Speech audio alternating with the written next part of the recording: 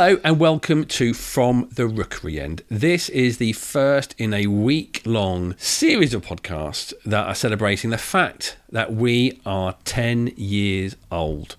I'm joined by Mike. It's our testimonial year, John. Our testimonial, a decade of From the Rookery End podcast. Not how have we managed it, but how have we managed to keep on going with listeners still tuning in?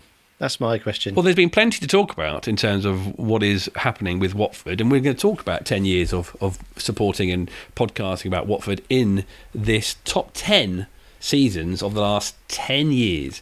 And I think that's maybe why we've been able to keep going, because there's been so many great things that have happened and been able to discuss about with a microphone in between three fellas, either sat in a pub or outside the Hornet shop. And with me is Jason also. Hello there. And the three of us have been doing this podcast together with a few other friends, or they've become friends, as we have, I suppose, in doing this podcast. Jason, there's Colin, there's Geordie, there's DCW, there's Kieran. Is there any other people you've really enjoyed meeting over this last 10 years? It'd be harsh to single people out. There's so many people, and some of the guys that have been sort of laid the way for us to do the podcast, or the old crew that sort of did the fanzines before and other websites. You got the guys like Matt Rowson, who you always want to sort of sit and listen to and sort of talk about their experiences. And so, but I'm singled out Matt there, but I really don't want to single out any others, because it's those sort of guys that we could, well, hopefully we sort of learned on, and they're always sort of happy to offer us advice as well. So, and it just, again, we talk about Watford being a family club, and it feels like our sort of group of sort of social, I don't want to say influencers, because I don't think we are, but guys, we're too old to be one of those, Jason. We're too old to be influencers. Even though, although we are the OGs, aren't we? Yeah, apparently the WD18 boy said, "Oh, you're the OGs." I had to go and look up what that meant, and you might have to too, because I don't think we really are. The people I've sort of enjoyed meeting the most are people who just come up and say hello to us, and who are listeners and tell us what we do and what they think is always fantastic. I always remember Mike being at Tottenham. At Wembley, should I say, rather than at Tottenham, and a bloke stood behind us going, and he turned around and said, "Are you two there?" Because we'd been sat the whole game talking to each other like we were doing a podcast. I remember one game, I can only assume Watford weren't doing particularly well. He turned around and he said, "Cool, you don't swear that much on the podcast."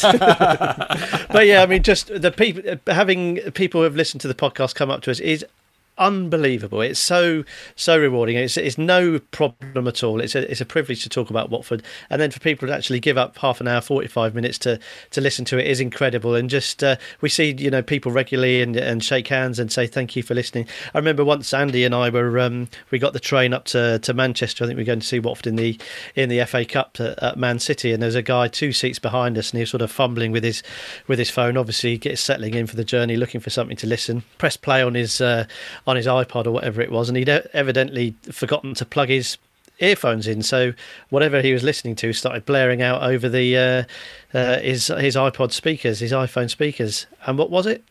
It was the opening bars of From the Rookery End. Absolutely. To hear it out there in the wild, to have it confirmed that people do actually listen to it, it really sort of, it means a lot. It really, without going over the top. And we've met, as you guys have said, we've met an incredible amount of people, and it just reminds you that not just the Watford family, which is a special family, but the footballing family as a whole is a good thing to be a part of, and hugely rewarding.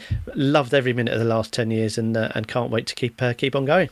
There's one group I would like to put out there and separate from everyone else, even though Jason won't, is the Denver Hornets. Yeah. And meeting Jeff and Curtis, I think it was sort of towards the end. I think we played at home to Sheffield United, and Paul, who comes over fairly regularly, and meeting those guys who are the remote Hornets, but the fact that they get up. Well, they used to get up early and just listen to the games. Now they can get up and watch every single Watford game since being in the Premier League. But particularly Curtis and Jeff and Paul have been fantastic to sort of meet fans like that.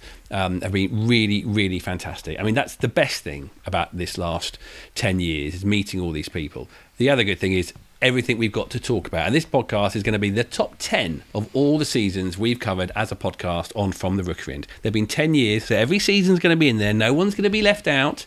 Some of them should be left out, but they're not going to be left out. And we're going to count down from 10 to 1, the worst to the best of all the seasons we've covered Watford Football Club. A podcast made by Watford fans for Watford fans. From the Rookery end. 10. I don't think this is going to be a surprise to many. It's 2013-2014. We started with Gianfranco Zola. We ended with Beppe Sannino, and we also ended probably in the worst fashion possible. Jason, if there's any game in that season, the second one under the Pozzos, what game, if I said to you, name me one game from that season, what's the first one that comes to mind? The first one is probably the last one, because it was so horrific. Burned into the memory. That 4-1 defeat at home to Huddersfield Town, which ironically was a scoreline repeated later on in the Pozzo era, but it was just horrific. It came at the end of a run of defeats, didn't it, at the end of the season, and it just felt absolutely awful. And obviously we'll talk about the previous season at some point in this podcast, wherever it may land. And at the end of that season, things felt quite positive. And I remember feeling at the end of that season, even though it didn't end as we wanted it to, feeling okay, thinking, oh, we'll be fine because we've sown the seeds of something here. And next season, we'll be fine. We'll walk it, and it'll all be okay. And it all seemed to start off really well as well. It really did, because the first home game was a 6-1 defeat against Bournemouth. It was absolutely fantastic. We absolutely trounced there, thinking we're going to continue, we're going to push on. But that wasn't the game I thought you were going to say, Jason. Mike, what's the game you think I'm thinking about? Yeah, well, unfortunately, this entire season was, if you look up damp squib in the dictionary, I think it just says Watford's 2013-14 campaign. But I think the lowest point, Jason's right to point out the Huddersfield game, we all thought Beppe Sannino was done at that stage, didn't we? We actually saw him walk past us and he said goodbye in a very final way. And we thought that would be him, but he survived the summer and came back, of course.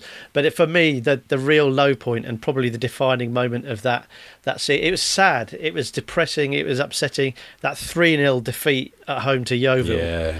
It's just we knew it was all over, but for Gianfranco Zola by that stage anyway, really. The wheels had come off in pretty spectacular fashion, but that was towards the end of November, I think it was. It was an absolutely abject performance, and we knew then there was no way back for the wonderful Gianfranco Zola. We spoke to him, and he's obviously a legend of the game, but having nearly delivered such a magnificent season the season before, it unravelled fairly quickly. And that Yeovil game was just the end of the Zola dream, wasn't it? It was sad and dispiriting, and it made us question perhaps whether we were ready to go up after all. Yeah, I can actually tell you why that doesn't stick in my memory, and that's because I wasn't there, because my son was a week old. Of course. And I missed that game and the equally disappointing 1-0 defeat home to Bolton the week before. So I think that's why I don't remember them. I'm quite thankful for that. It was terrible, that game. It was the end of Gianfranco Zola. The rest of the season wasn't particularly pretty, and we're not going to dwell on it for too long. But Mike, we did get some absolutely fan-dabby-dozy tailorship via Beppe Sannino. Beppe was a lot of things, and sartorially elegant was definitely one of them. He seemed to have a new jacket. He just looked absolutely magnificent. And was his cuffs or his collar that he had his initials? I reckon it was both. It must have been both. Yeah, I mean, absolute next level. I mean, we talk about Gianfranco Zola being Italian and Italians being known for their love of fine clothing. Well, Beppe, he may not have been the pinnacle of elegance with his footballing style, but with his clothing choices, absolutely second to none. Has there been a better dressed manager before or since, I ask ourselves? I don't know, maybe that's one for another podcast if we do run out of things to talk about. The season didn't end very well. It was 4 defeats, particularly with Huddersfield at home in the last game of the season, and we didn't think Beppe was going to turn up. He didn't, and we'll talk about him in another season later on in this podcast. But the biggest thing I think for me this season was the fact that during the beginning of the season, Alman Abdi got injured and we lost a certain character in the middle of that team, Jason, which just, it fell apart. And in fact, I can't remember which game it was when he came on, his first game after injury, and there was a massive cheer for the fact that Alman Abdi was back. Yeah, I can't remember which game it was, but I think you're right. And yeah, we'd seen the season before, and we saw again the season after what an important part he was of that team, that midfield, and he was always going to be a big miss. And again, you sort of look at the start of the season where we started okay, but then when it just all fell apart and he was missing, you could just see how important he was to that team. This is the number 10 on our list, so we're not going to dwell on the bad season that was, or the worst season of the last 10 years, 2013-14. 9! Technically, Mike, this is not a complete season we're putting at number 9, but I don't think there's any way I can justify it being any higher than number 9. It's this season that's technically still going, 2019-20. It didn't start very well. We didn't even get a win until November, and we had a fair few managerial changes. There's no other way of dressing it up, is it? It's been a disappointing season so far, and I think if we do get out of trouble and we do avoid relegation, I think it will probably go down as ultimately as a successful one. Such was the terrible start we had, and I think it's similar to the season we've just talked about, 2013-2014. It set it in context about the season that preceded it. You know, the season before Beppe, we had their amazing run to the playoffs. The season before this, we had the great tilt at Europe and the FA Cup final, and it just hasn't lived up anywhere near to expectations. It's been the opposite, hasn't it? There's been far more bad than good, I think, is the best way to look at it. Javi wasn't able to recover. He had a bad start to the season, and things just got worse from there. We had this sort of puzzling reappointment of Quique Sanchez Flores, which, you know, with hindsight was a pretty bad. You know, we've said before, we can kind of understand why he was brought in, but it looked doomed to failure pretty much immediately, didn't it? Well, not immediately. The second 45 minutes against Arsenal was amazing, and then we went and lost 8-0 away at Manchester City. Then it definitely felt like the wrong thing. I've always argued that Arsenal game was probably more damning than any, just because we had so many shots, and only managed to score from a penalty and a mistake. So I thought that probably highlighted even more how badly things were going. But yes, point taken. That Man City game, losing 8-0 in the Premier League away from home, and then Quique was brought in to shore us up defensively. It just showed what a terrible state we were in. And John, of course, you'll remember we avoided the score all day that day too. So we were treated to that later in the evening. We watched it on Match of the Day. So let's not throw the baby out with the bathwater, because since Nigel Pearson's come in, it's been a much, much more enjoyable season. You know, when speaking about it, the best way I could describe the effect Pearson has had is that us as supporters enjoy the football again, and the players look like they're enjoying it again, and we all look like we're a foot taller. The players look a foot taller. Us walking to Vicarage Road, we feel a foot taller. We feel like we're going to be entertained and see our team challenge. And of course, we've had, since Pearson came in, we've beaten Wolves at home, we've beaten Manchester United at home, and the last home game before the doors were shut was, of course, that incredible result against Liverpool, which will go down in history. Current European champions, current World Club champions, and soon to be crowned Premier League champions. And make no bones about it, Watford absolutely played them off the park. So the season won't be without fond memories. But of course, ultimately, whatever happens, however it ends, this is going to be one that's remembered for things off the pitch as opposed to on it, I think, sadly, for a whole host of reasons. So a real curate's egg of a season. We hope it ends in some degree of success for Watford, in as much as they stay in the Premier League. But I think when you look back at it overall, it's going to be very hard to look back on it with any real prolonged fondness, certainly in the short term anyway. 8. The hardest thing I put this list together, between 8, I think 8, 7, 6, 5, could almost be argued in any order. But we put them in an order, and we're going to tell you our order. You might disagree with us, but that's the fun thing about doing an opinion-based podcast. Number 8, Jason, was a championship season under Sean Dyche, 2011-2012. So many things happened in that season, particularly based around the then owner of Watford Football Club. Yes, that man with the hard hat, Lawrence Bassini. Who could forget him?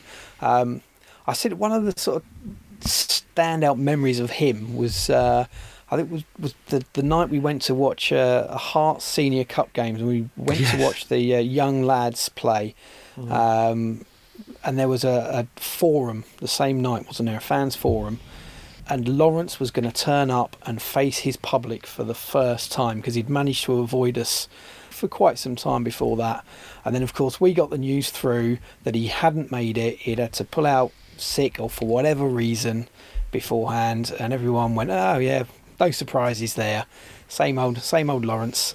And it just seemed to spiral into more of a farce from that point onwards. And obviously ended at the end of this season, thankfully in a positive light for us, but could have been so much worse when you had the issue with the key to the safe incident. Yes, Katie and the key. Let's not dwell on that too long, Michael. But as a season in terms of football, it was Sean Dyche at the helm. We know everything that he's gone on and done since then, and his massive success at Burnley, and we've met him on many occasions, and he was a fantastic fella. He really did.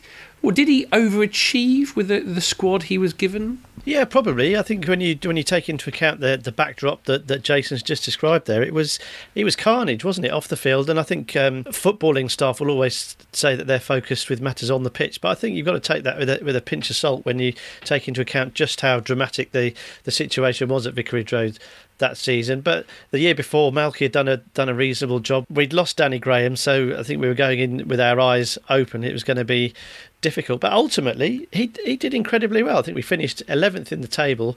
The thing that will stick out for me that season is it feels like really that was the birth of Troy Deeney and his Watford career. He had played the previous season, but had certainly been an understudy to the free scoring and aforementioned Danny Graham. But Troy ended up being the leading scorer with 12 in this season, and of course he's gone on, like us, to enjoy 10 years with Watford.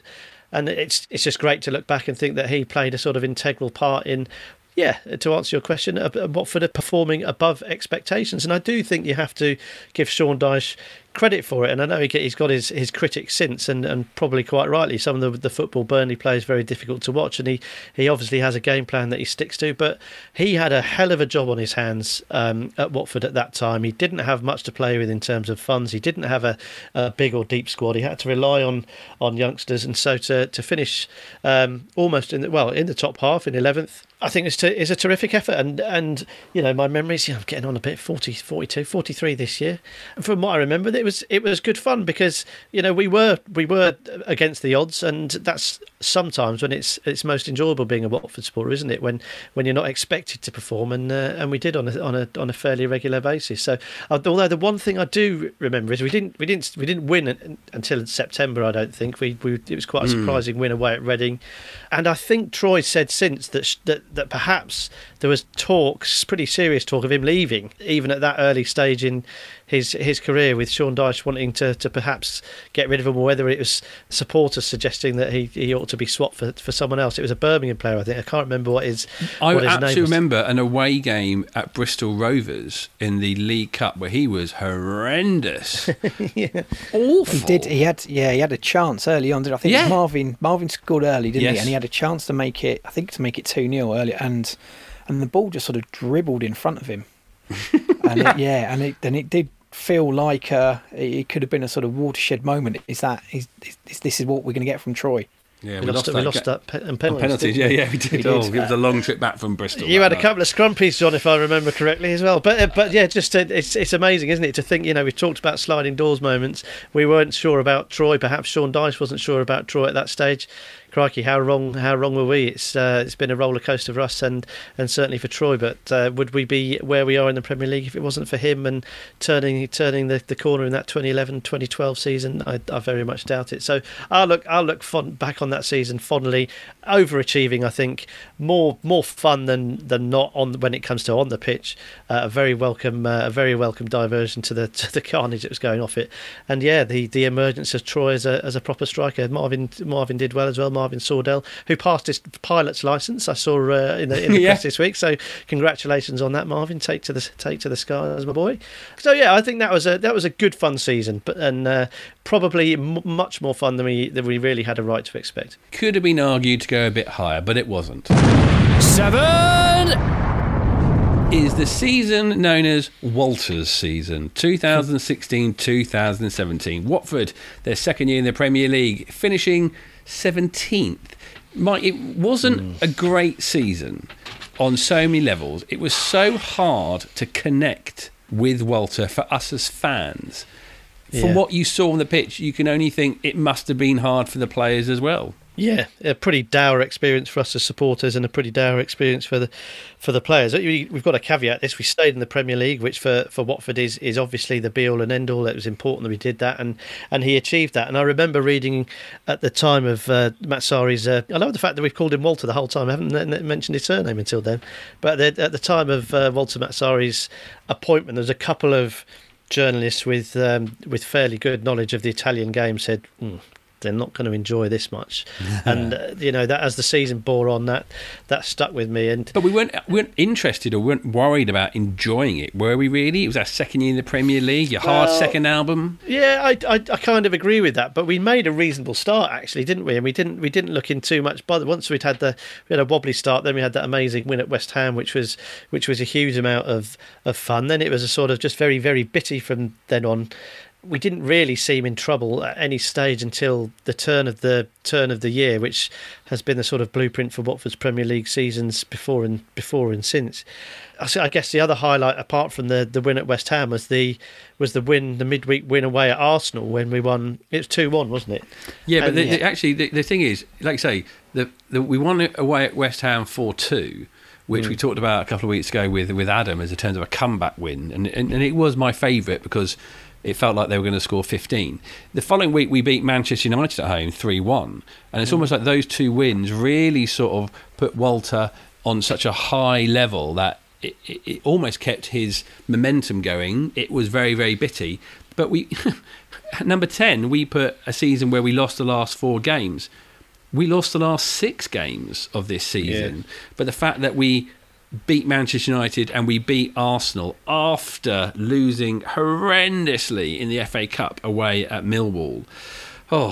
We turned it around and we won that game away. It's almost like we got through that season, he got through that season, but the end of it was just horrendous. Skin of our teeth, John. I think if hadn't...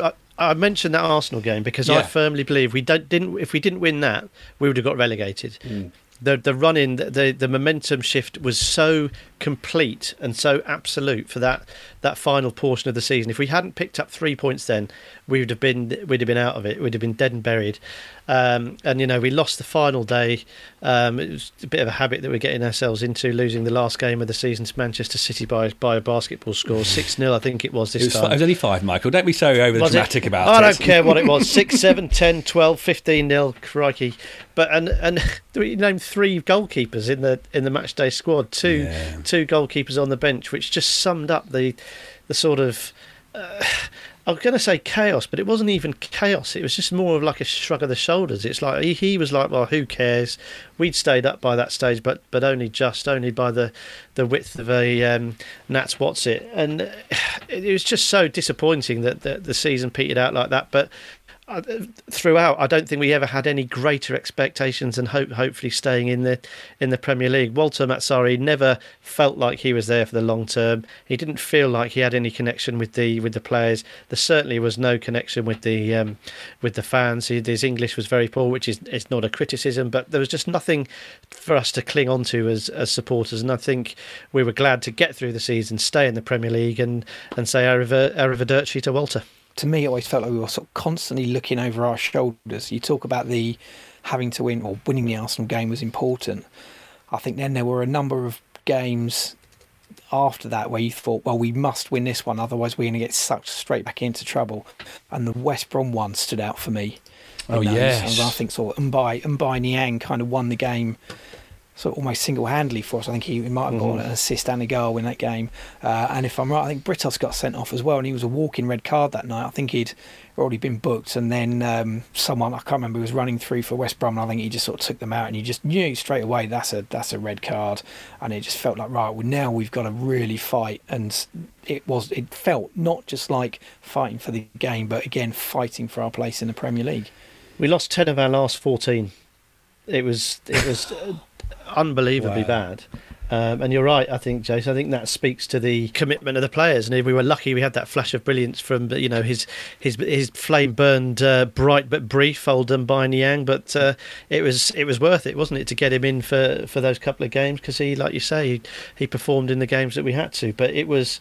The way at Hull we lost, away at Leicester, away at Everton. That was 10 man Hull as well, wasn't it? Weren't they down to 10 men? Yeah, we lost at home to Southampton. Yeah.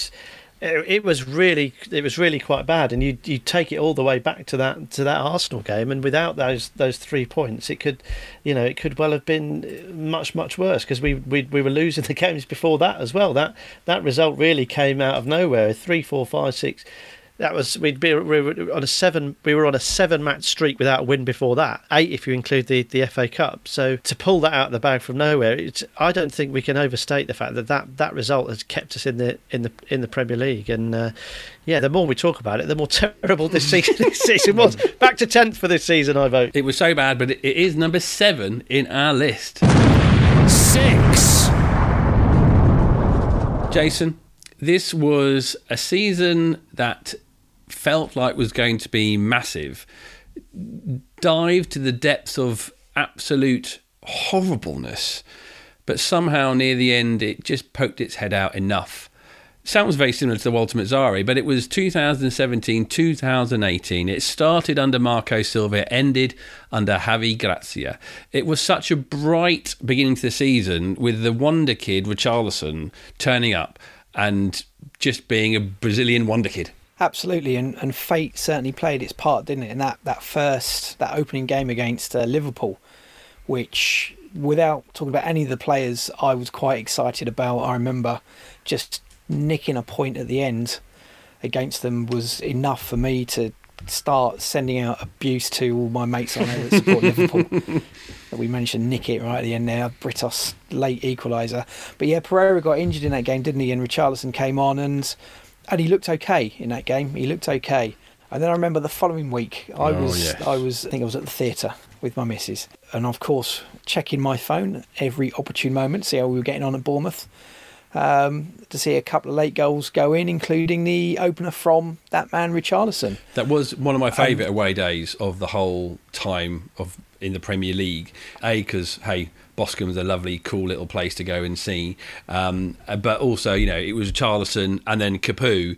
But also, Mike, it was that classic game in Bournemouth of the leave it, which of Richarlison we could have absolutely trounced them. Yeah, very, very funny, and typical Bournemouth, that and naughty little swines. But an incredible start to the season, and I feel so sad about the season, because we won that game, and then there was a few other wins. We won away at Southampton, I think, which was good performance, and then of course came that really memorable game against Arsenal at home, 2-1. Tom Cleverley scores right at the death. The roof comes off Vicarage Road, and Watford at that stage in 4th position in the Premier League, and it wasn't like a 4th position just because it's early in the season, alphabetical order, whatever.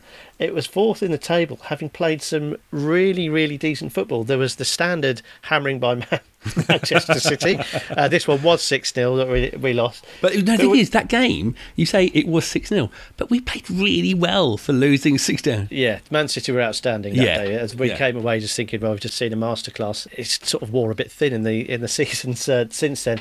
But we were 4th in the Premier League on absolute merit. Richarlison was the catalyst. Marco Silva's football was working really well. We looked slick.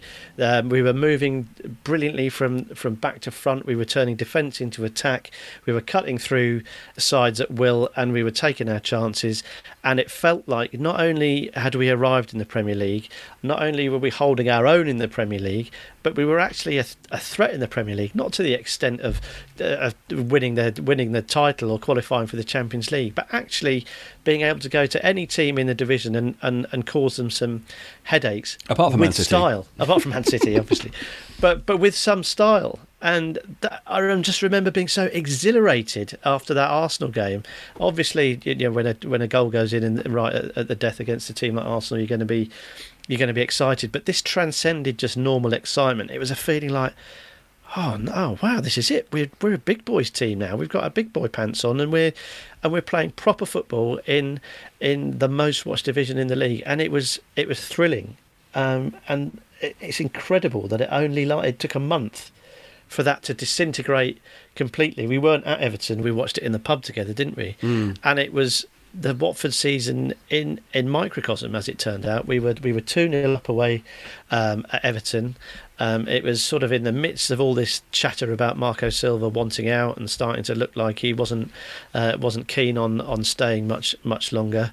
We went 2-0 up in the game. We went 3-2 down and missed a penalty right at the end to make it 3-3. That was just a month after that, the exhilaration of that Arsenal game and feeling that we'd arrived, really. Felt like that we could be the real deal. And within, a short month, just 3 or 4 or 5 games afterwards, it felt like the rug had been pulled away from us, and we spent the rest of the season trying to right a ship that for the first 10 games or so looked like a beautiful high-powered speedboat, and we ended up being a sort of rusty old tug taking on water for the rest of the season. We did have another great win in that season. I mean, I was just looking at the list of God and Billy.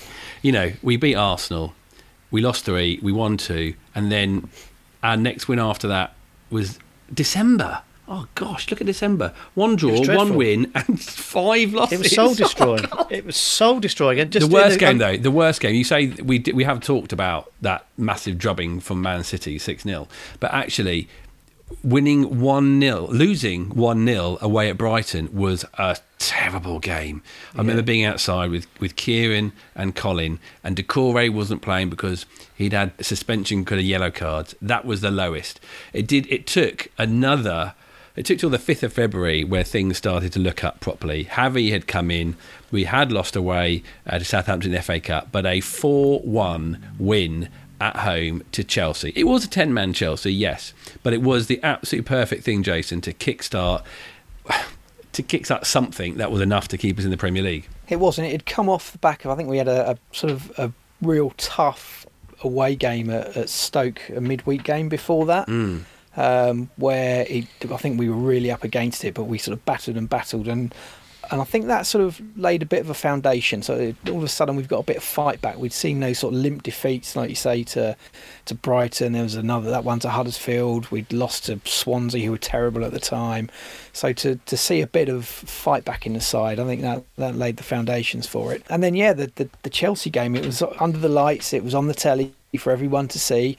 Yes, they went down to 10 men. Yes, they gave a penalty away, and that got us in front. And the game just kind of sort of petered along then, really, didn't it? Until Hazard scored right near the end, and it just felt like it was all very inevitable. When you just thought, here we go, it's another opportunity thrown away. And then all of a sudden, Daryl Janmaat popped up in the opposition penalty area, and what a goal that was. And it just sort of from there just sort of lifted everyone again, lifted the entire team, and it just seemed to deflate Chelsea, lifted us. We scored a couple more goals, another sort of brilliant run from Deulofeu. He hadn't been at the club long. I think that was probably his first Watford goal. And then even Bobby P got back on the pitch and got in on the act. So it was a great finish, a fantastic feeling, and I think I've still got it on my Virgin Plus box downstairs and put it on when I'm feeling low every now and again. That game also notable, I think, because I have never seen a team turn in such a limp display as Chelsea. Antonio Conte was under pressure at that stage, and this was a team of disinterested Chelsea players. It was quite extraordinary to watch, and that's why I think your point, Jason, about Hazard scoring very, very late on, less than 10 minutes. It was 82nd minute, yeah. Yeah, and it was like, we've let this slip again, but not only have we let it slip, but we've let it slip against a team of 10 men who couldn't care less. And I really don't say that lightly. I thought it was the most extraordinarily abject performance from a top side that I think I've ever seen. It was quite incredible. So it was just that gut-wrenching feeling that we were, like Jason said, we really battled to a really grim draw, a valuable point away at Stoke. It wasn't very pretty, and then we managed to get ahead in this game. It's a thought, we've thrown it away again. This is so Watford. This is so upsetting. It's so dispiriting. Luckily within 2 minutes we were back in it, and very similar to the Arsenal game I spoke of in the Matsari season. I think this game saved our season. It saved our season, and it was exactly the springboard that Javi Gracia needed, as you alluded to, John. And it really started that that happy relationship with Watford and Javi Gracia, with the fans and Javi, didn't it? Because it was one of those memorable games. Despite Chelsea being down to 10 men and being really, really bad, it was thumping them like that on TV is fabulous for a Watford supporter, and it will live long in the memory. And I think it is this that really saved our season, but perhaps more importantly, gave us what we'd craved for so long. After Matsari, after Silva, we'd had absolutely no relationship with the fans. This was the start of something, feeling like there was a head coach that we could actually relate to slightly. So really, really important in a number of ways. Let's head into the top 5. I wonder where that other season under Javi will end up.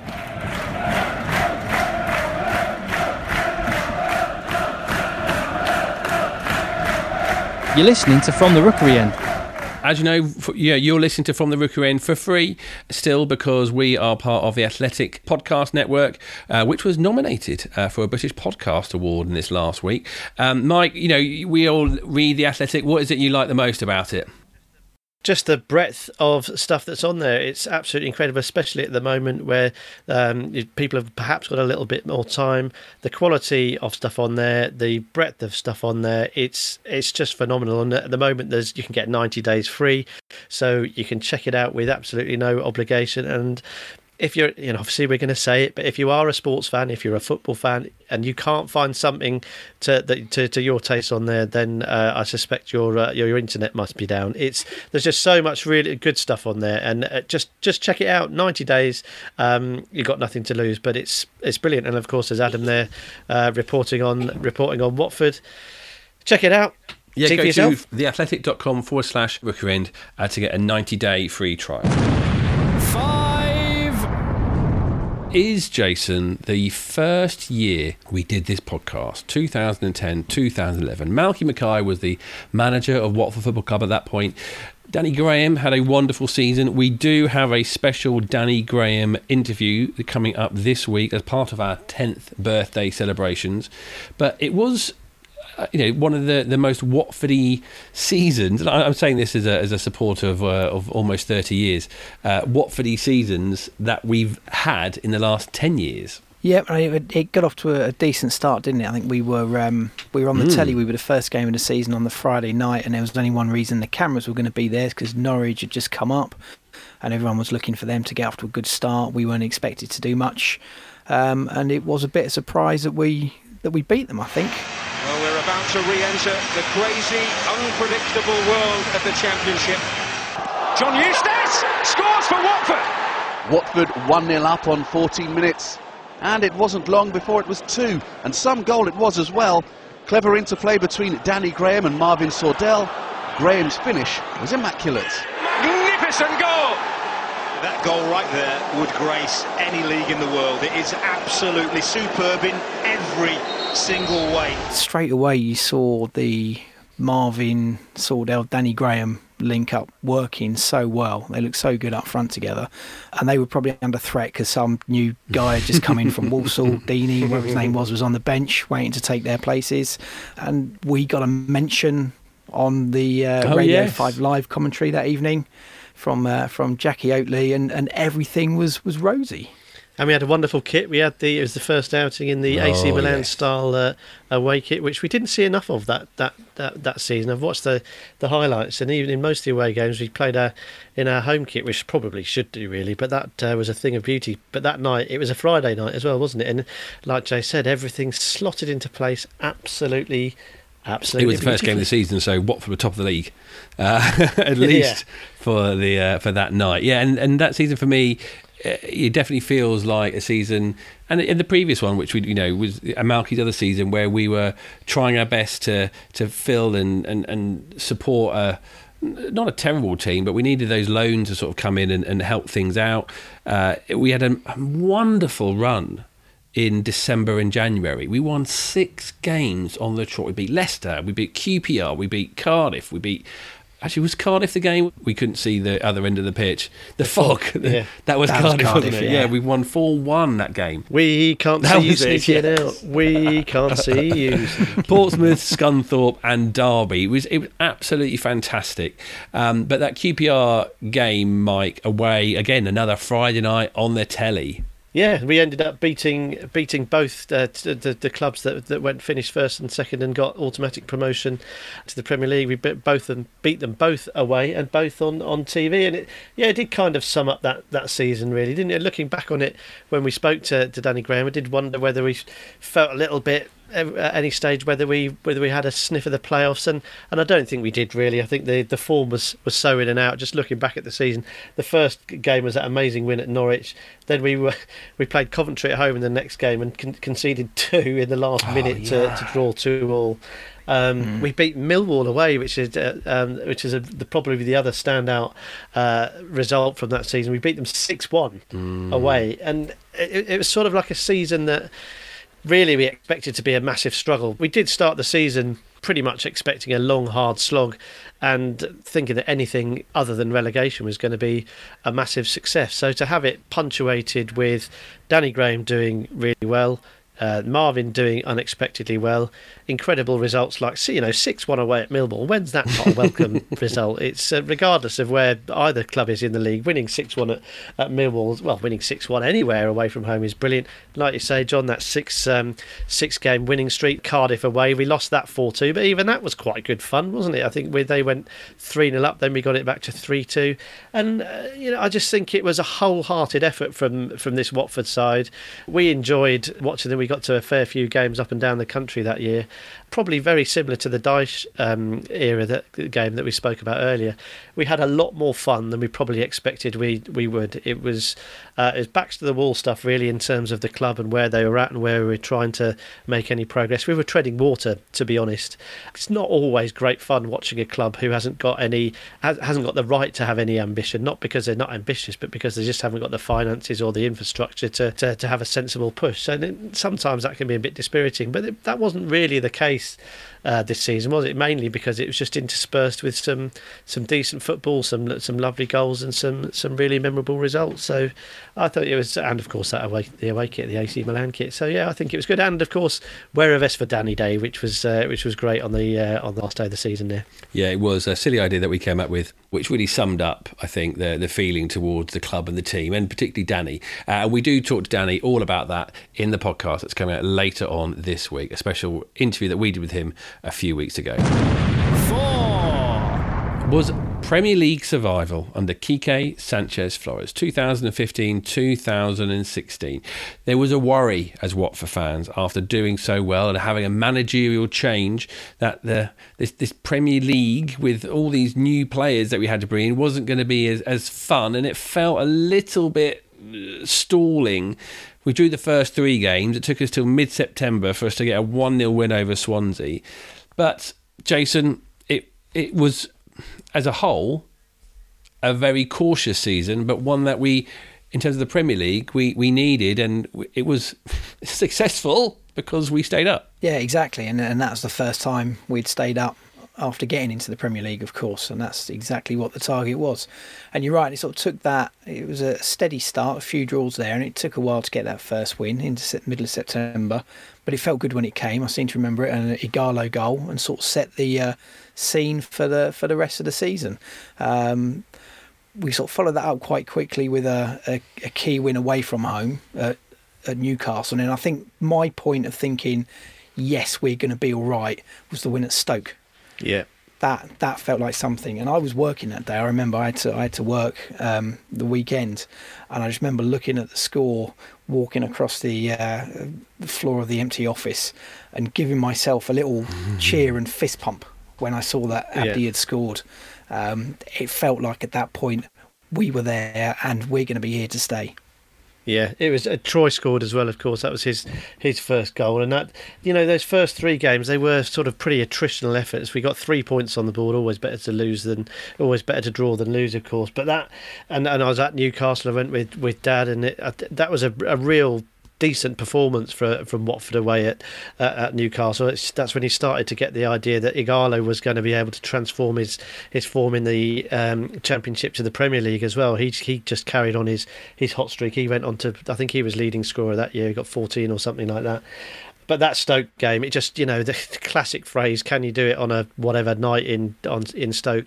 The reason that's become a sort of running joke and cliche is because it was really difficult. And for a team like Watford, newly promoted, if you're going to stay up, they're the sort of fixtures where you need to earn your stay in the Premier League, and they did it. And then they went on after that to, I think, in the run up to Christmas, absolutely supreme run of form, culminating in that fabulous win against Jurgen Klopp's Liverpool. Sound familiar? 3-0 at home just before Christmas. And I think it was at that stage where Ian Wright on Match of the Day, talking about Quique Sanchez Flores, coined that great phrase, "There's a new sheriff in town," because Quique was there looking very smart, looking very suave, twinkling his eye, wowing the press, and was also doing decent work on the pitch with his Watford side as well. He'd complete polar opposite to what we'd enjoyed with Slav the year before, swashbuckling side, sort of swatting all before us. They made a pragmatic choice in Quique, very, very clear, make this difficult to beat, and then hopefully we can build on it. And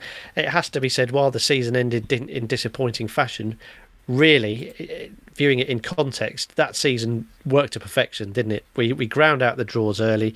We sent out that message that we weren't going to be pushovers. Great opening day result at Goodison, marquee away wins at Newcastle and Stoke, difficult places to go, and then that chunk of good results in the run up to Christmas, which effectively meant that we were going to stay up relatively comfortably, which for your first year in the Premier League, especially after the previous two sorties we'd had ended, we were probably relegated by Christmas in reality.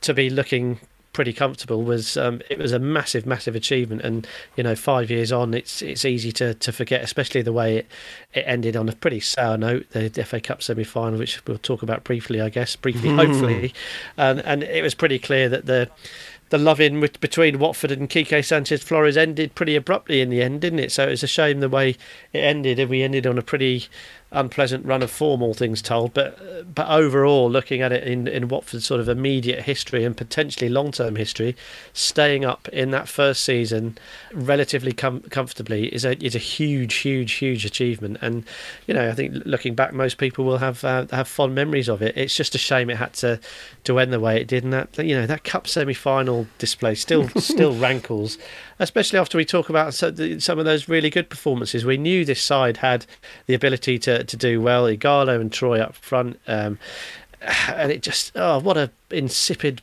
waste of an appearance that was. And well, Michael, you'd be pleased to know that I have put together a best of from the Rookery End podcast, which should hopefully be out later this week. In it, the best bit is your reaction to Watford losing to Crystal Palace at Wembley. It's classic Mike Parkin. Into the top three. Was just a Zola coaster. 2012, 2013, the season of loans, as it came to be known. We finished third in the Championship. We got to the playoff final. It didn't happen.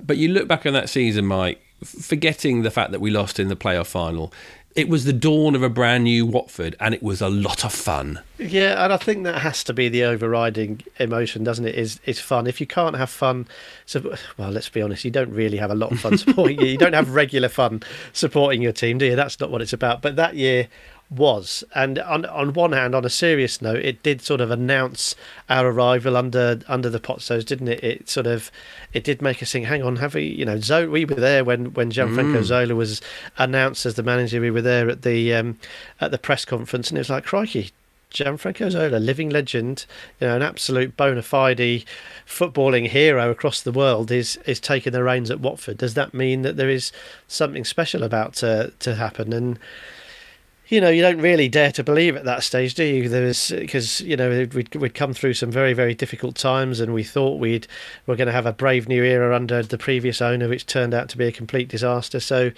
once bitten, twice shy, and that sort of stuff. So did we really believe it? Then all the loans started coming in, most of which I dare say the majority of us hadn't really heard of, and it's like, this is not really the Watford we recognise, because it was a big jump. You have to remember, we'd gone from, we talked about how we enjoyed the Malky season and Sean Dyche and the connection we had with the squad, with the homegrown players and all the youngsters and the academy players playing, and Nick Cox and his team and the impact they had. It felt like a big family, and then all of a sudden they were cast aside, and all these other guys from all four corners of the globe really were coming in, and it was very quickly not a Watford side we recognised, but we quickly realised that it was we didn't recognise them in a good way, because they were a swashbuckling, free-flowing, fun-to-watch side. They had their faults, of course. There were some random results, but I think that opening day win away at Crystal Palace with the 2 late goals set the tone for, just like the roller coaster sums it up perfectly, doesn't it? All the way through. People forget we had the chance to get promoted on the final day, and we had it in our own hands, and ultimately blew it. And then there was the incredible playoff spectacle against Leicester. I've forgotten about that. I mean, it just felt, as the season went on, we thought, hang on, maybe we have arrived, and maybe we can start looking forward to some sort of fun as a Watford supporter. Maybe we can start looking to moving up through the Championship, and that's what, of course, made the following season so disappointing, because this one was so rambunctious. It was so exciting. It was so full of promise, and it was a genuine new dawn. And of course, it ruffled a few feathers with all the loans coming in. It was nice to sort of get a few people wound up and a few people chasing their tails. Martin Samuel, I'm Jason. It was a lot of. You didn't start. We did win that first game away at Crystal Palace 3-2, just about in the last minute. What was the game for you that really made you go, I'm on the roller coaster, let's go? Charlton Athletic 1, Watford 2. Easy answer, that one. It really was, wasn't it? I think we were there for that one, and it was an amazing game. I was at the away game at Derby as well, about a month or so before that, when we lost 5-1. I think Carl Dickinson was playing at centre-back, and that was an absolute disaster of a game. Yeah. So to have been at both and see the contrast, and we know what happened at Charlton. Forestieri got sent off. I think first yellow was for encroaching out of the wall for a Charlton free kick, and the second one was a dive in the penalty area. Whoa. Did Fernando Forestieri dive? I never saw that happen. I never saw the referee thought so. Yeah, so we'd started well. We'd gone a goal up, but then it all went wrong, didn't they? They equalised. Fessy got sent off, and you thought, okay, this is going to be difficult. Then we got that one chance, the Abdi free kick, which he took beautifully, as we now know that he can do or could do for us. And at the end, the feeling, the connection was there between the fans and the team. Yeah. They worked as hard as we'd ever seen them work, I think, so far that season.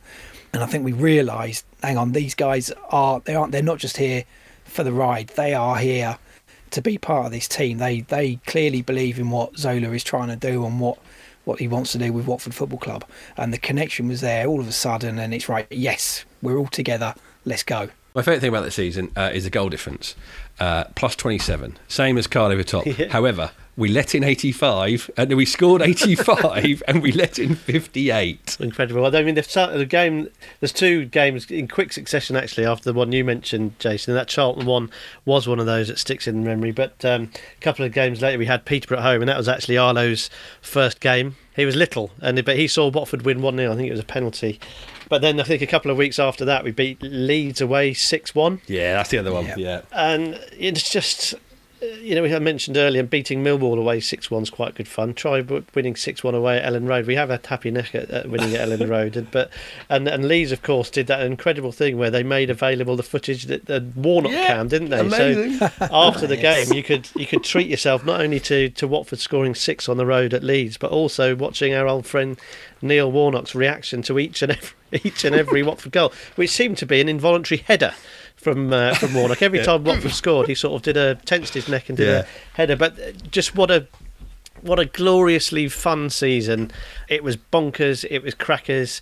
It ended in a bit of a damp squib at Wembley, as per usual. Again, I was pretty disappointed with our showing it against Palace. Not as bad as the semi-final. No, and I think very, very different, this one, and much in the way Jason talks about Charlton and feeling that sense of togetherness with the team. I was deeply disappointed with that, with the playoff final showing, as we all were. But I remember, I'm going to stay here till the end. I'm going to watch Palace lift the trophy, and I'm not going to be bothered because I know that we're going to be back. We are going to get to the Premier League because this is a team that's going somewhere. And I told me it's probably the most it was a bit of a coming of age as a football supporter. I said, I can take this on the chin. I was willing to take the short-term pain because I knew the long-term gain was coming. We just felt that confident, thanks to Gianfranco Zola, those players, and thanks, of course, to the intervention of the Pozzos in taking over the club and all the subsequent investment and work they've done. And it just felt like a kick in the guts, but a lot less potent than it would have done in a normal season. It felt like it was part of the process. So it felt like we'd had our fun, we'd had that rip-roaring season, we'd had a moment that football fans, not just in this country, but across the world, could go and see their team play every game for the next 100 years, and they will not see anything close to what we saw at Vicarage Road against Leicester. We were, I'm not a religious man, but we were blessed to see that. So to have that in our back pocket, and to know that the chances are that we were probably going to have a decent tilt at getting into the Premier League, that was a fun season. It ended badly, but it was so much fun, and it just felt like the start of something really exciting. And we're still riding that wave today, 5 or 6, 7 years on, aren't we? It's choppy waters at the moment, but we're in the surf and enjoying it, and it's all, I think, thanks to that season. It set the tone for an amazing period in Watford's history. 2. What is going to be number 2? I feel like I'm presenting the Radio 1 Top 10, being mysterious about what's number 2, because if I tell you what number 2 is, you know what number 1 is.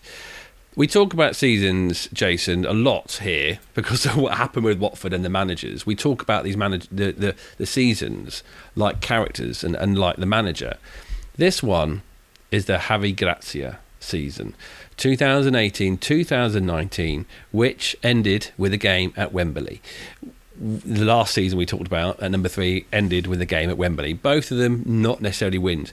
What was so much, let's say, in terms of the Premier League? We know there was the magnificent run to Wembley. There was a magnificent semi-final, comeback semi-final against Wolverhampton Wanderers. What was it about the league form that you really find joyous? Let's start at the start, for a start, because that was incredible. Some people will look at those fixtures and go, okay, yeah, you expect to beat Brighton. We played a Burnley side away who were in the Europa League, and everyone will go, oh yeah, the effects of playing in the Europa League, blah, blah, blah. Then Palace, okay, great. And then Spurs, and that was big for me. We'd not beaten Spurs since we'd got back into the Premier League.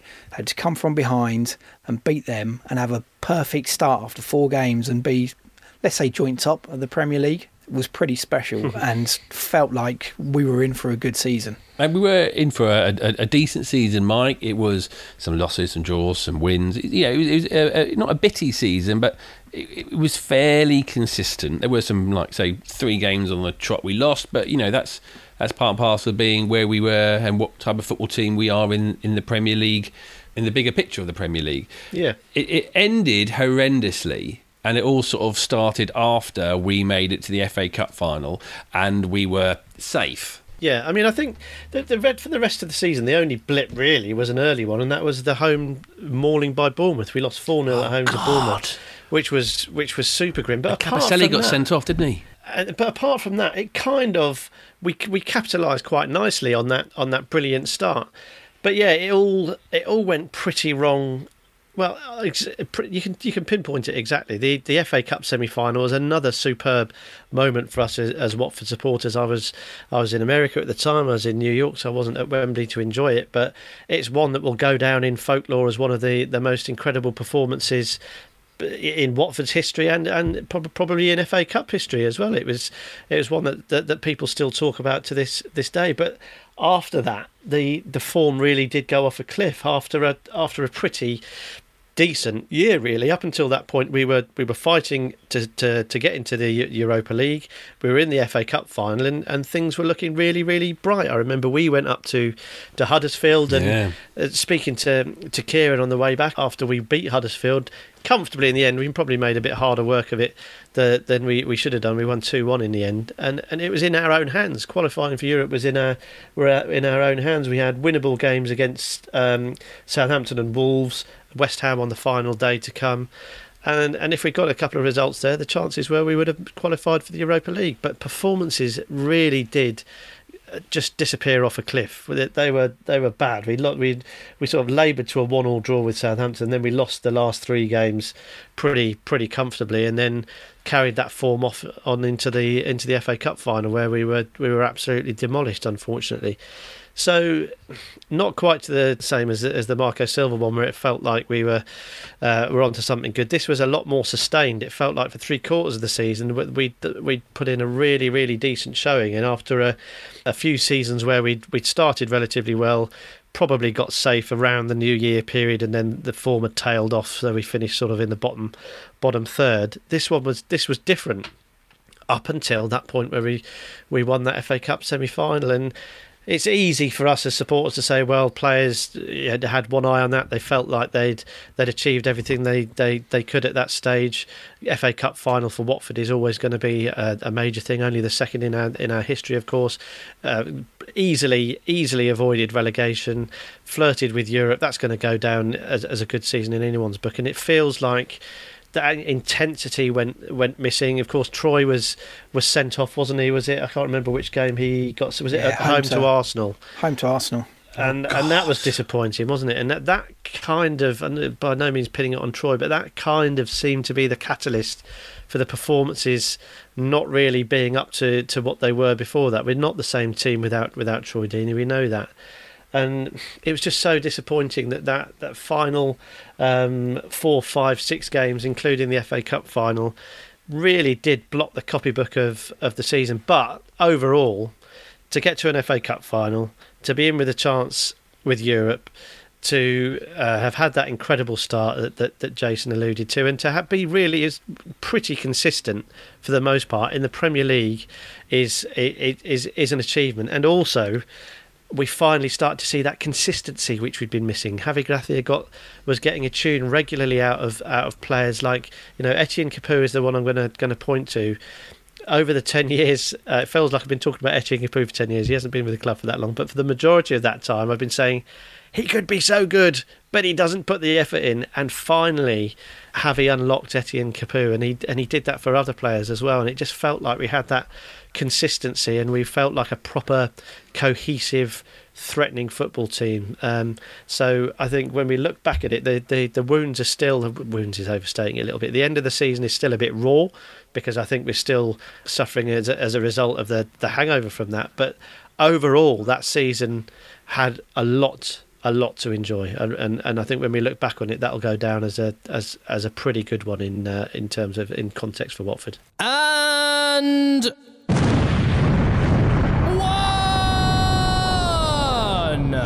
it was a little bit obvious, maybe, but it wasn't purely our number one because it was the one that led to promotion.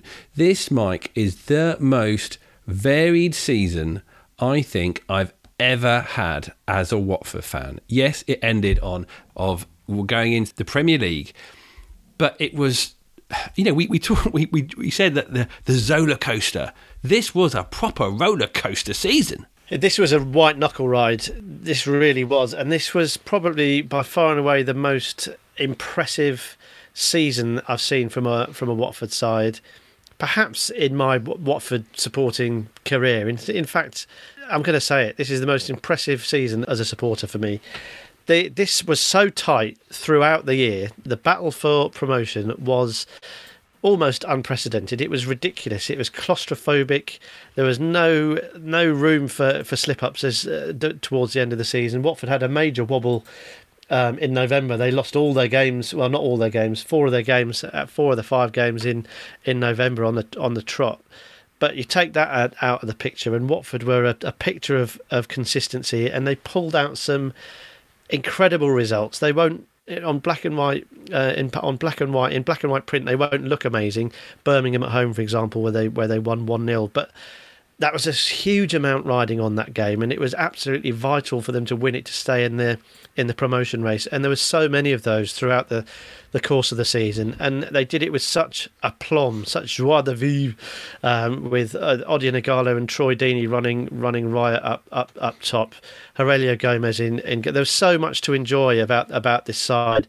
They were entertaining, but they were relentless in their pursuit of promotion, and it was a real thrill to watch it. It was hard work. It was breathless. It was spent probably the last 2 months. Everyone was spending their lunch break before work, after work, at school, after school, working out the permutations. We need Middlesbrough to do this. We need Bournemouth to do that. We need Derby to lose there. We need this to happen. We need that to happen. And it went on for what felt like forever.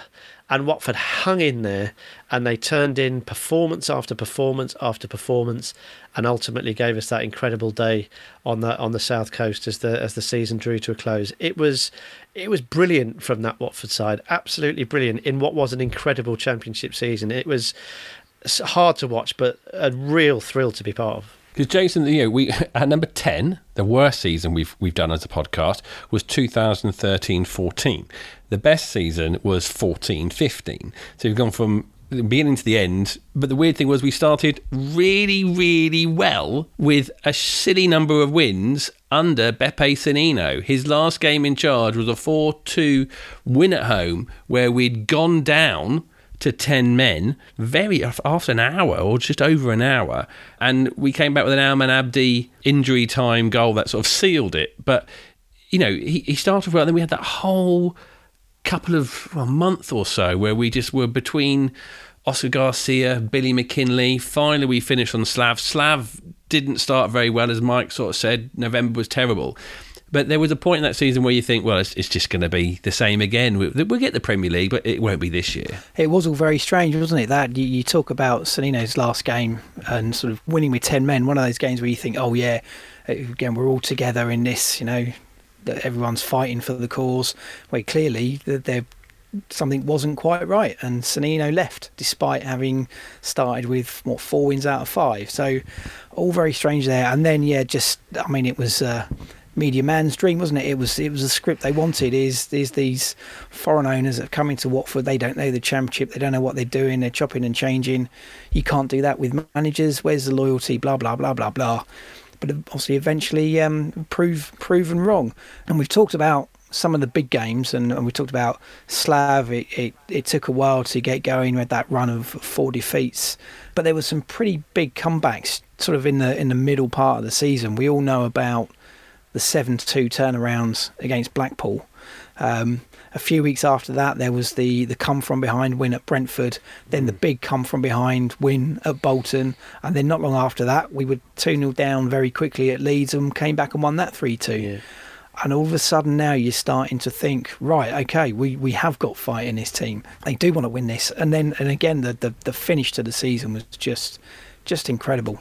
I've said it before, there were 4 strong teams up at the top of the Championship, and it was going to take a real battle of wills to come out of that, being in the top 2 to get promoted, and we had the minerals to go ahead and do it. We did, and look at what happened in the new year. From January into the end of the season, we lost 4 games. We won a lot more games. But the game I think people forget about, everyone remembers the 5-0 away at Fulham in December, which was the one that sort of wiped away those 4 defeats in a row. Everyone remembers the 7-2 at home against Blackpool, but the one that gets forgotten is the weekend before, where we won 5-0 at home to Charlton. We scored 12 goals in 2 games. Yeah. And like you say, then the battling, I think you're right, that the battling wins are the ones that really sum up what was great about that season. It couldn't have been more perfect for us as a podcast, because we had some really, I remember we went to the Hearts Senior Cup game at Royston. I went and we did a podcast. I'd lost 4 games in a row at Royston in the Hearts Senior Cup, and Diego Fabrini had scored a goal. It was like, oh my God, what's going on here?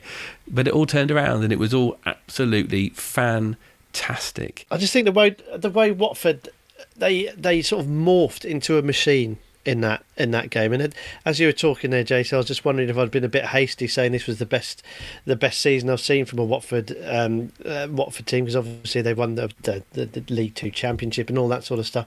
But I just think the way that they gradually turned into this machine was so impressive. And I'm glad you mentioned that Brentford game, because I was there, and obviously Andre Gray scored to give Brentford the lead, but I was just so confident that Watford were gonna come back, which is, as everyone will know, is unlike me. But they just exuded more and more calm and confidence as that season wore on, and it was very unlike Watford actually to have that air of not invincibility, because it wasn't that, but air of solid, steely, competitive will and desire to win. And it wasn't a flying around the pitch, studs up will to win. It wasn't a sort of. It was a cold-hearted, ice running through your veins type. Let's do the things we know we can do all the time, and we will win enough games to get promoted. And as it turned out, that the win against Brentford was great. The Bolton thing was terrific, and that final run in the game that really sticks out in my memory is game against Middlesbrough.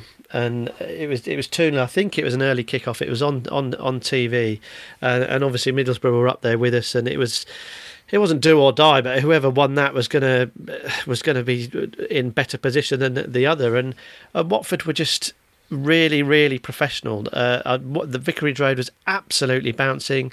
Ighalo scored a lovely goal, and it was just the most professional performance. As we didn't ease past them, but we won the big game, and they were all big games at that part of the season, and most of the time we won them. I think there was that one aberration we lost at home to Ipswich, but even then it was like, that's going to happen, lads. We've got to chalk that up, and you take that out of the equation, and it was a quite extraordinary run of form from a team who really were absolutely flying. Everyone knew their job.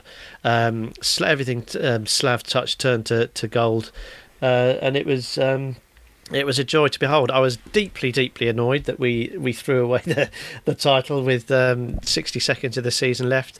But a couple of pints in Watford Town Centre after that soon quite a lot, soon sorted that. And who will forget the afternoon down there in Brighton? I'll never forget. It was great. We were there. My mum and dad were there. My two kids were there. John, we were there. Mates were there. My cousins were there. Flo was saying, "Daddy, why are those people taking their clothes off and running into the sea with cans of beer?" It's like, well, you'll understand one day, Flo, but please look the other way for now. But just one of those, again, you talked about Leicester as being one of those moments that you can't hope to recreate. Everything that fell into place for us to get promoted that afternoon was so unlikely, and there we were again, blessed to have such an extraordinary experience supporting this wonderful football club, and it just capped off that season in spectacular fashion, and just such fond memories of the entire decade. But what a season that is, and I'll forever be grateful to all of those guys. I've fond memories of each and every one of those squad, and of course Slavisa Jokanovic, who left the club at the end of that season. But what a terrific experience! What a brilliant season. We're the Orns, you're the Orns. Come on, you Orns! We've gone through our top 10 seasons of all the 10 seasons we've been doing this podcast and chatting about From the Rookery End. We can't thank you enough for listening to this episode or any one of the episodes that we've done. But I really can't help but think, looking at this list and thinking back to what we've all been talking about, this has got to be the best 10 years to have been talking about Watford Football Club. Jason, even looking back at the 10 years under Graham Taylor's first stint at Watford, it was monumental, it was historic, but it wasn't as fun and varied as this, surely. No, and I think as well, we were all younger, weren't we, under the Taylor era, so that almost felt normal. It felt like, okay, this is what watching Watford's about. Great, we're going to win a trophy one day, and it'll be that'll be fine. And obviously things then took a big dip. So I think we then sort of having experienced the dip, the sort of drop into what is now League One, getting back up, a couple of high points with wins in playoff finals, and then the inevitable relegations from Premier League. So now, having spent the last 10 years seeing, we had a couple of seasons that were fun with Malky and Dyche, and then the Pozzo era where that sort of built up and up, had the promotion, and now being an established Premier League side where we can get good cup runs, we're seeing quality players, we bloody the noses of the big boys every now and again, almost sort of culminating where we are today with our last home game and that 3-0 hammering of the champions-elect of the team that were going to be the new Invincibles. Fantastic stuff. I know where you're coming from. I think it's dangerous to compare it with the GT era. I'm not saying it's the best. I'm not saying it's the greatest. I'm not saying it's the most successful. I'm just saying it's the most varied and probably the most, because it's the most varied, the most that we could have hoped for in terms of having to talk about it. Absolutely. And I think what it does do is remind us how fortunate we have been to be Watford fans in our lifetime. We've got that incredible period, that romantic period under Graham Taylor, who came up through the leagues and created the club that we know now. And we've had this amazing decade as well. And we've just had two incredible periods to look back on as Watford supporters. And I say it a lot, and I genuinely mean it. I feel lucky that we're Watford supporters. I think we definitely, our numbers came up when, for whatever reason, we ended up as Hornets, and to have those two great periods in our history to happen so recently for a town the size of ours, with a supporter base the size of ours, is extraordinary. We're lucky. We mentioned the people we've met. We're lucky to have met them. We've got wonderful supporters. There's wonderful people involved at the club. There's wonderful people that work there. And the stuff we've seen over the last 10 years, like you say, John, if we'd have written a script, we probably wouldn't have been able to come up with half the stuff we've been able to talk about. We would have been laughed at for coming up with this 10-year season. And it's been, I can't stress it enough, it has been brilliant to meet everyone that's been a part of the podcast. Brilliant to know that people take the time out of their day to listen to what we say. Brilliant to follow Watford up and down the country. Brilliant to be a part of this Watford family. Rewarding, emotional, exciting, frustrating, a massive part of my life, and I wouldn't want it any other way. I've loved this decade. I've loved being part of From the Rookery End, and I can't wait to see what's next. Thank you very much for listening to this podcast, the first one of a week-long set of podcasts where we're going to be speaking to people from the last 10 years, including Danny Graham, Nick Cox, a former head of academy, and also, well, the man himself we'll be speaking to later on this week. Thank you very much. Thank you, Michael. You're more than welcome. Thank you, John. And thank you, Jason. Thank you very much. Come on, you all!